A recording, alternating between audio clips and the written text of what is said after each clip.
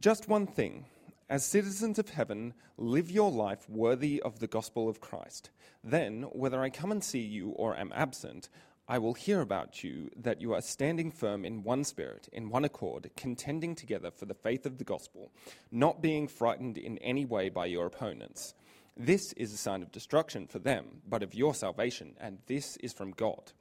For it has been granted to you on Christ's behalf not only to believe in him, but also to suffer for him, since you are engaged in the same struggle that you saw I had, and now hear that I have.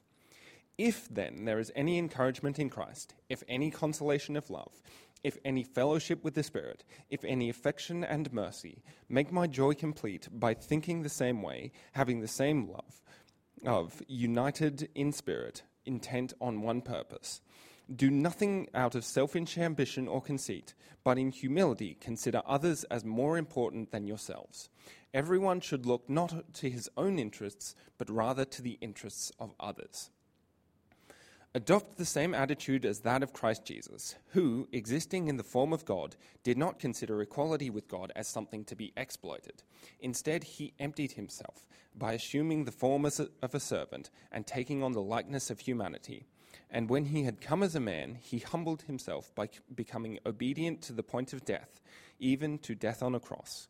For this reason, God highly exalted him and gave him the name that is above every name, so that at the name of Jesus every knee will bow, in heaven and on earth and under the earth, and every tongue will confess that Jesus Christ is Lord, to the glory of God the Father. Therefore, my dear friends, just as you have always obeyed, so now, not only in my presence, but even more in my absence, work out your own salvation with fear and trembling. For it is God who is working in you both to will and to work according to his good purpose. Do everything without grumbling and arguing, so that you may be blameless and pure, children of God who are faultless in a crooked and perverted generation, among whom you shine like stars in the world, by holding firm to the word of life. Then I can boast in the day of Christ that I didn't run or labor for nothing. But even if I am poured out as a drink offering on the sacrificial service of your faith, I am glad and rejoice with all of you. In the same way, you should also be glad and rejoice with me.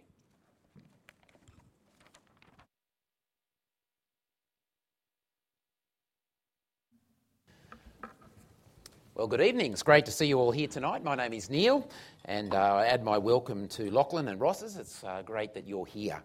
Why don't we pray and ask for God's help to understand that passage that Tim read for us so well before. Let's pray. Lord God, you are indeed the Holy One, and we ask that you would open our eyes with wonder as we look at your word and at your Son, Jesus Christ, tonight.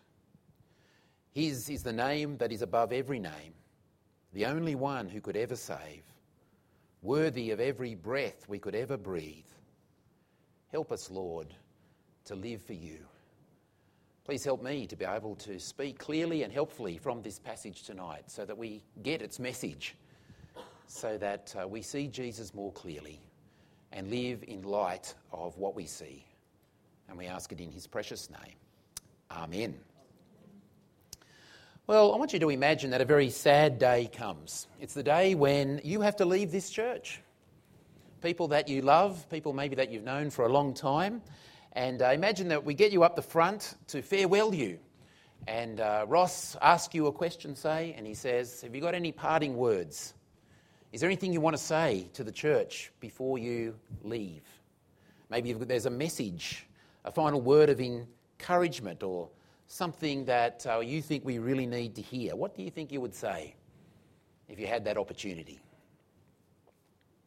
Well, I think that's pretty close to what's going on here in Paul's letter to the Philippians. As we saw a couple of weeks ago, he's writing to this church who've partnered with him for many years. They're very precious to him. He loves them. We also saw last week that he's in prison. And he doesn't know whether he's going to live or die. But we saw that what really matters for him is not his own comfort or even his own life, but that Jesus Christ is proclaimed. But in our passage tonight, there is a turning point in the letter. Up to this point, he's been talking about himself and what he's praying about and what's going on for him in prison. But now there's a turning point in verse 27 where he starts to talk directly to the church, to the Philippians themselves. And he might not ever see them again. So what does he want to say to them, the great apostle, to these people that he loves? Well, in chapter 1, verse 27, he gets straight to the point. He says, just one thing. Whether I come back and see you again, which I hope that I can, or whether I never make it back, there's one thing that I want to say to you. Here it is.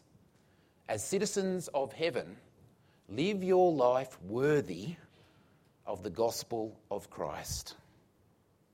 Live your life worthy of the gospel of Christ. Now, there are lots of wonderful things that come up in this passage. I reckon we could have 25 sermons on the passage that Tim read for us before. Don't worry, we're only having one. And the good news is that right up front we've got this heading. This is the big idea of the whole passage that we need to get hold of tonight. Christians, church, live your life worthy of the gospel of Christ. So what does this mean? Sounds like a pretty tall order, doesn't it, to live worthy of the gospel of Christ? Who could ever do that? Well, it doesn't mean that you have to make yourself worthy to be accepted by God. Lots of people say to me as I'm talking to them about the Christian faith, "Oh, Neil, I could never be worthy of God. I'm just not up to that. I sin in these ways. I'm slack. I fail in that way. I'm just not worthy. I don't understand how I could be accepted." And they're right, aren't they? None of us are worthy. I'm not worthy. You're not worthy. But that's why the gospel is such good news, isn't it? Because Jesus is worthy.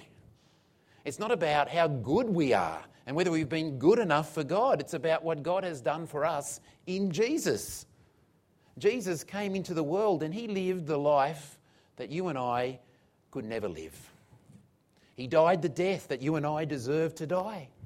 He died in our place. And then God raised him from the dead so that now when we turn to him, he shares with us the benefits of his death. This is the gospel. He shares with us forgiveness of sins and eternal life.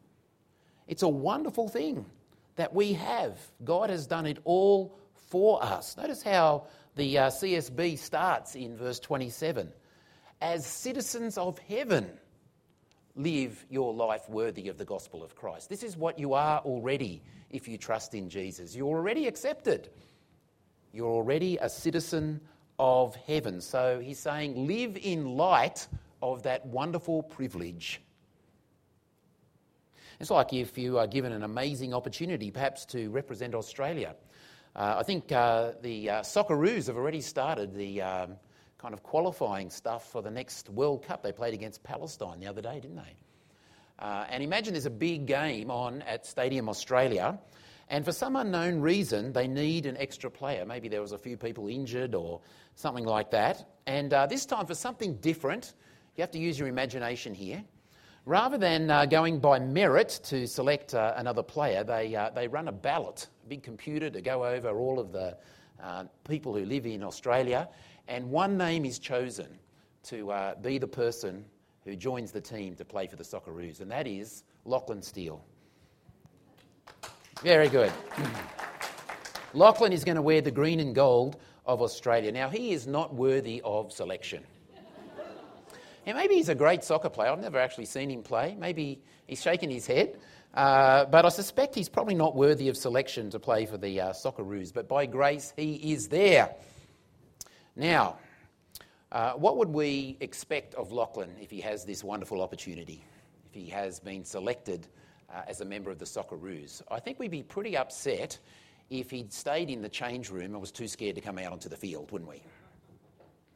And the same if he does make it out onto the field and the ball comes his way, but he kind of pretends that he doesn't see it and hopes that someone else picks up the pass that's come to him.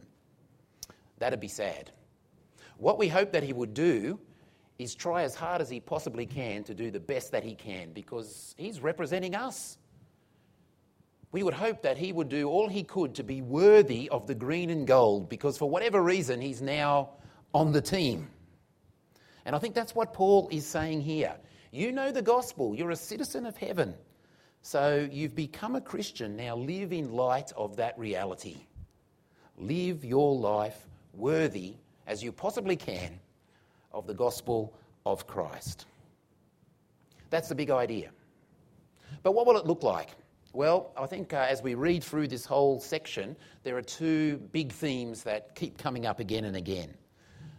It looks like standing firm in Christ, and it looks like standing together in Christ. So first up, he says that living worthy of the gospel means standing firm as a Christian. You see, Paul knows all too well that it won't be easy to be a Christian in this world. He himself is suffering for Christ. He sees that the Philippians also are suffering for Christ. And that's what Jesus said, if they hated me, they'll hate you too. And this is true for Paul. And it's like that big wave there in the picture. It's a challenge to our Christian faith. And so Paul says, stand firm like that lighthouse. It's there in verse 27. Live your life worthy of the gospel of Christ. Then whether I come and see you or am absent, he still doesn't know what's going to happen to him, I will hear about you that you are standing firm. This is what it looks like to live life worthy of the gospel. But this is not a passive thing to stand firm. He actually goes on to say that if you're standing firm, then you are someone who is contending for the faith of the gospel, fighting for it, working together, like Ross said before, to see more and more people hear of Jesus and honour him by coming to know him. And it's also going to take courage. It says in verse 28, this is what it will look like. It's not being frightened in any way by your opponents, those who oppose you, who mock, who cancel you, who avoid you. The temptation will be to step back, to hide out in the dressing shed, to shrink back and just be a closet Christian, or even to give up on following Jesus because the world thinks you're a fool. But that's not the way to live worthy of the gospel of Christ. The way to live worthy of the gospel of Christ is to be working hard at obedience, to keep on going. This comes up down in chapter 2 and verse 12. Therefore, my dear friends, see how he loves them? My dear friends, just as you have always obeyed, that's a key word, so now, not only in my presence, but even more in my absence, he still doesn't know what's going to happen, work out your own salvation with fear and trembling. Now, I think this is saying, just in different words, exactly the same as what we saw in verse 27, to work out, to live in a way that's worthy of the gospel, to work out your own salvation with fear and trembling. You've already been saved. It doesn't say work for your salvation.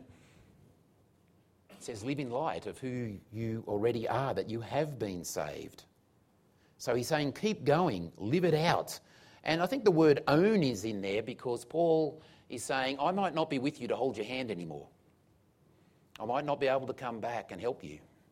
You need to take responsibility for your own Christian life, is what he's saying to these people in the church. But notice how they're to do it with fear and trembling. See, when temptation comes, when the ways of the world are different to the ways of God, when that challenge comes, am I going to trust Jesus or am I going to go with the flow of the society around me? Well, we're tempted, a bit like that picture, to just go with the direction that the powerful waves are going in. And we might presume that it doesn't really matter. But Paul says, no, stand firm. And there's an encouragement there too, isn't there? Verse 13, which we had time for a whole sermon on verse 13. It is God who is working in you, both to will, so that you want to do what's pleasing to God, and to work so that you do what's pleasing to God according to his good purpose. We work out our salvation with fear and trembling, not just coasting, not just cruising, not just saying she'll be right, we'll see what happens, but working at it, working at obedience. And because God is working in us in that direction. You see, the point here today is that as Christians we are called to live worthy of the gospel of Christ, and that means standing firm. Let me ask you, does this sound like your life, this standing firm picture? Are you living worthy of the gospel of Christ, giving it your all, standing firm against the forces that smash up against us? Or could it be that you are just cruising, kicking back, taking the gospel for granted maybe, and just going with the flow of whatever you see in the movies or whatever you see and your friends are talking about? That's the values you'll have. That's the way that you'll live. God's word says just one thing: live your life worthy of the gospel of Christ. Stand firm. But also, secondly, stand together. This is what it looks like to live this kind of life. And you can't miss it through this passage, can you? It's there right in verse 27 when he tells them that it looks like standing firm, because it goes on to say, standing firm in one spirit, in one accord, contending together for the faith of the gospel. It's hard to stand alone, but we are not alone. We are together as a body of brothers and sisters in Christ. But this is another aspect for us to work on.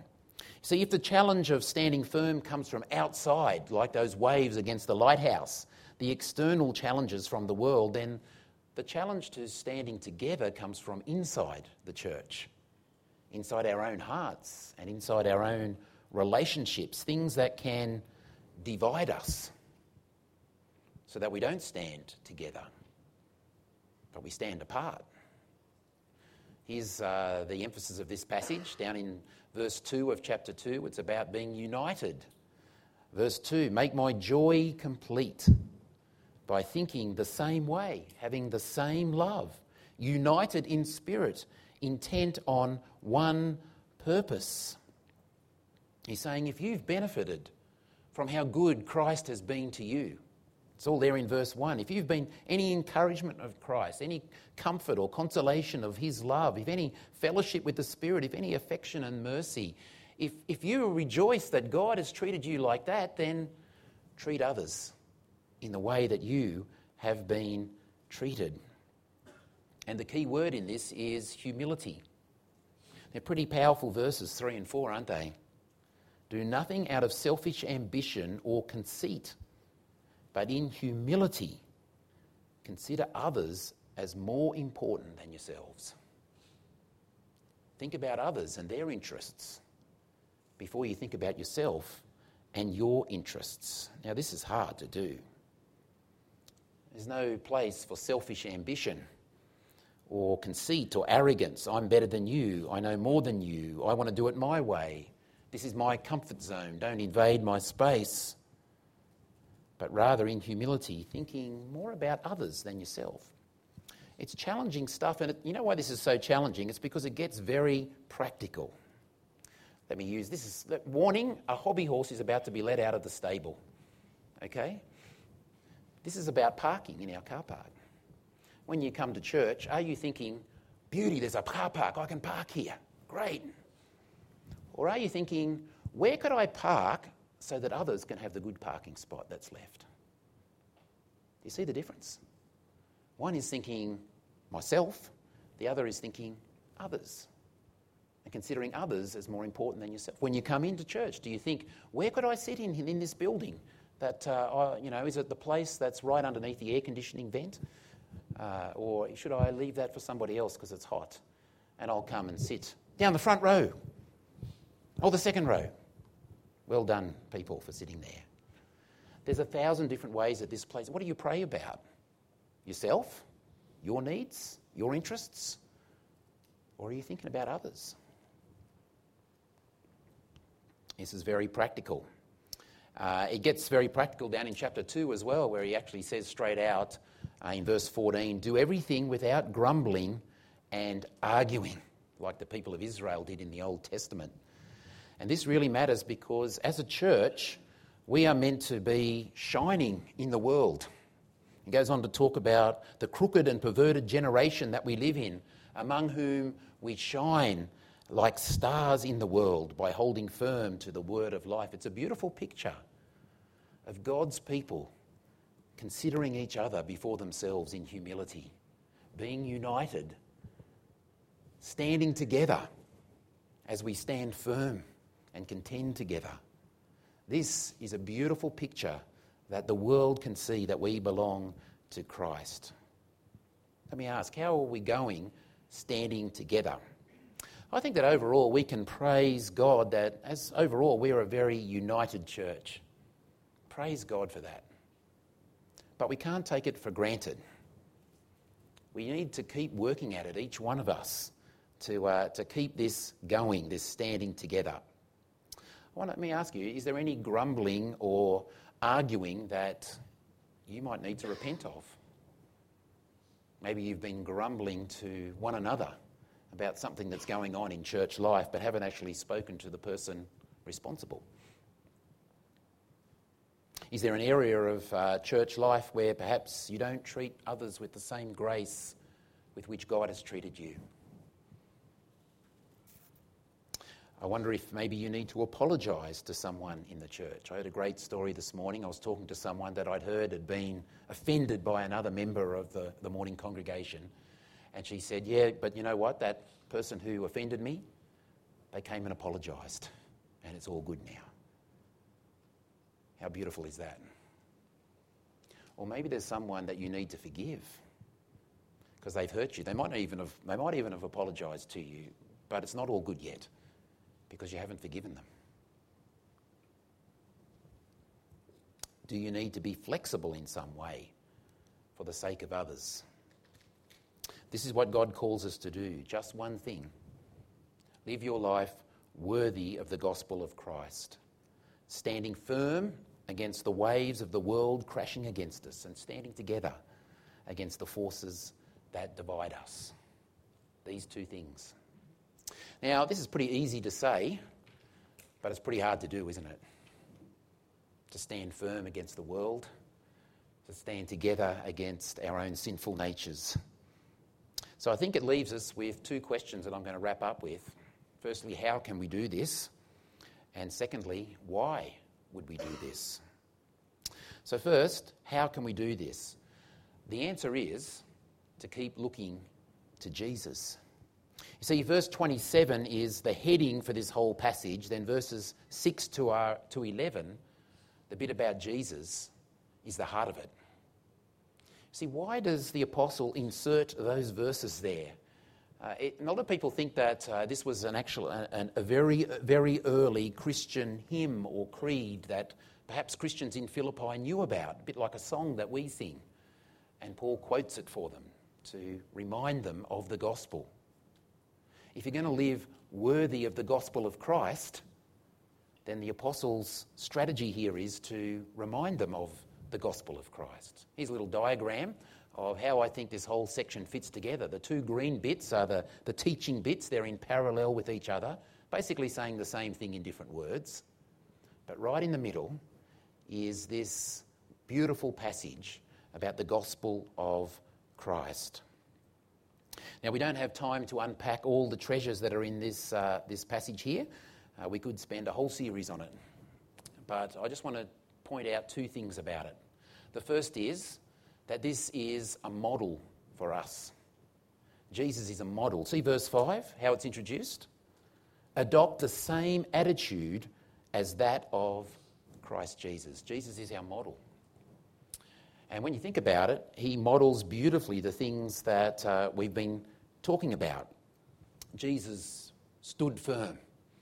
He was opposed. He was rejected. He was hated. But he was obedient to his Father, even to death on a cross. And Jesus was humble, always putting others before himself, sacrificing himself for others. He had everything. He had the right to all of heaven, because it's for all eternity, but he emptied himself. He gave it all up and became one of us, smelly and sweaty, born in Bethlehem. He became one of us. And not only that, he lowered himself even further to die on a cross, the most shameful way of execution imaginable. He didn't go by his own rights or pursue his own pleasures or do what was comfortable for him. He gave it up for the sake of us so that we might be saved. So then, for us to live worthy of the gospel of Christ is to model ourselves on Jesus. He's our beautiful model. But he's also our motivation. Because Jesus humbled himself and gave himself, God exalted him. God, we heard at youth church this afternoon, how God humbles the proud, but he exalts the humble. He lifts them up. And that's what he did with Jesus.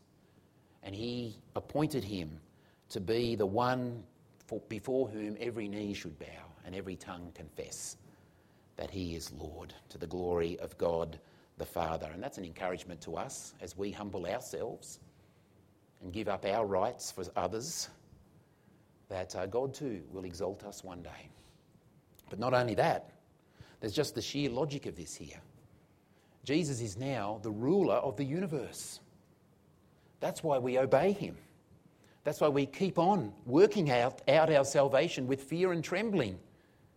Because he is God, ruling the world. That's why verse 12 starts with the word. Have a look at it in your Bibles and see what word it starts with. Therefore, because Jesus is ruling the world, my dear friends, just as you've always obeyed, so now work out your own salvation with fear and trembling. The gospel of Christ is our model and our motivation. Here's how you do it if you want to live worthy of the gospel of Christ. You keep looking to Jesus. Wouldn't it be a great thing to do maybe over the next week to memorise this little passage? Maybe you know it already, because if you've been around Christian circles for a while, you might even have sung a song about that puts this to music or whatever. But this is a great thing to just to really think deeply about, because this is our model and this is our motivation. But what about the other question? Why would we do this? Why would we be willing to stand firm even if we're hated and mocked? Why would we keep working hard at obedience? Now, we've already heard the answer, haven't we? It's because of Jesus. It's because of the gospel. Jesus himself is our motivation. But there's actually one more wonderful bonus motivation that I want to draw your attention to as we finish tonight. And that is joy. Joy. It's not a burdensome thing to work out your salvation with fear and trembling. It's not a somber duty to live your life worthy of the gospel of Christ. If you understand the gospel, that Jesus is at the centre of everything, then to live in light of that is pure joy. And to see others live in light of that brings great joy. Lachlan reminds us in verse 25, I've got my diagram up again. It's the joy of people's progress, your own and others. I've got the two orange bars here to add to the diagram. See up the top, verse 25, Paul's speaking about why he wants to keep living. It's for your progress and joy in the faith. He's thinking about them, not himself. Them and their faith. Or again, at the end of the passage, kind of topping and tailing this whole section, in verses 17 and 18, we read again about Paul's rejoicing and his call for them to rejoice with him. It's a strange little passage, isn't it? Verse 17 especially, all that talk about sacrifices and drink offerings. What's it all about? Well, in the Old Testament, when people offered up sacrifices, it was something that was pleasing to God. And along with the main sacrifice of a bull or a goat, sometimes they also poured out a drink, maybe some oil or some wine. Or in the CSB, in Numbers 28, even talks about beer pouring out beer on the sacrifice, maybe like at a barbecue where people pour beer on the sausages or something like that. I don't know. But the idea of this was that it was an extra bit to complement the main sacrifice. And Paul's saying here that even if my suffering here in prison, even if I die, the main sacrificial service offered up to God and pleasing to Him is your faith, Philippians. Paul's saying that's what life is about. And if I can contribute in some small way to that, like a drink offering to the main sacrifice, then I'm rejoicing. And I rejoice with all of you because you're standing firm and you're standing together. You too should rejoice and rejoice with me. It's not a burdensome thing. It's not an onerous thing. It's a joyful thing to live in light of the gospel of Christ. It can be hard, yes. It takes effort, yes. But it's good and it brings joy. And when you think about it, this fits. If you have the right framework of thinking, if the gospel is real to you, that you know that Jesus really did give up everything for you so that you have the joy of belonging to Him. And if you know that He really is now the ruler of the world and that is the most significant fact that there is that can shape our lives. It's not just something we know about because we learned it in Sunday school. This is the big thing that has ever happened in the history of the world. God came here. He died. He rose. He's ruling. He's returning. If these things are real to you in your mind and in your heart so that you live it out, then there is great joy to be had when you see yourself and others standing firm, standing together, living your life worthy of the gospel of Christ, working out your salvation with fear and trembling. This brings great joy. Like if you're a youth leader and you see your youth coming to Christ, growing in the way, making hard decisions to go with Jesus, not with their friends at school. It brings joy, doesn't it? Or someone in your growth group that's struggling in some way at work and but standing firm as the waves of opposition come over them. Praise God, there's joy in that. You see, this is how the Apostle Paul thought. This was his worldview. The gospel was shaping his thinking. That's how he wants this church to think. Rejoice with me. And this is how God tonight wants us to think. I rejoice and rejoice with all of you, he says. In the same way, you should rejoice and rejoice with me. If you could say one thing to the people you love, if you got up here and you could say just one thing, what would you say? Well, how about this? It's hard to beat it. As citizens of heaven, live your life worthy of the gospel of Christ. Let me lead us in prayer. Lord, thanks so much for this wonderful passage that shows us Jesus in all his glory and the difference that he makes to our lives. Help us to see that, Lord, so that we might live our lives worthy of this gospel of Christ. Lord, help us as individuals and as a church to stand firm against the challenges that come at us from the world. And help us to stand together, to be united as we serve one another's needs ahead of our own. Lord, we pray that you would help us, work in us to will and to act according to your good purpose, so that we might know this great joy that the Apostle Paul speaks of here. And we ask it in his name. Amen.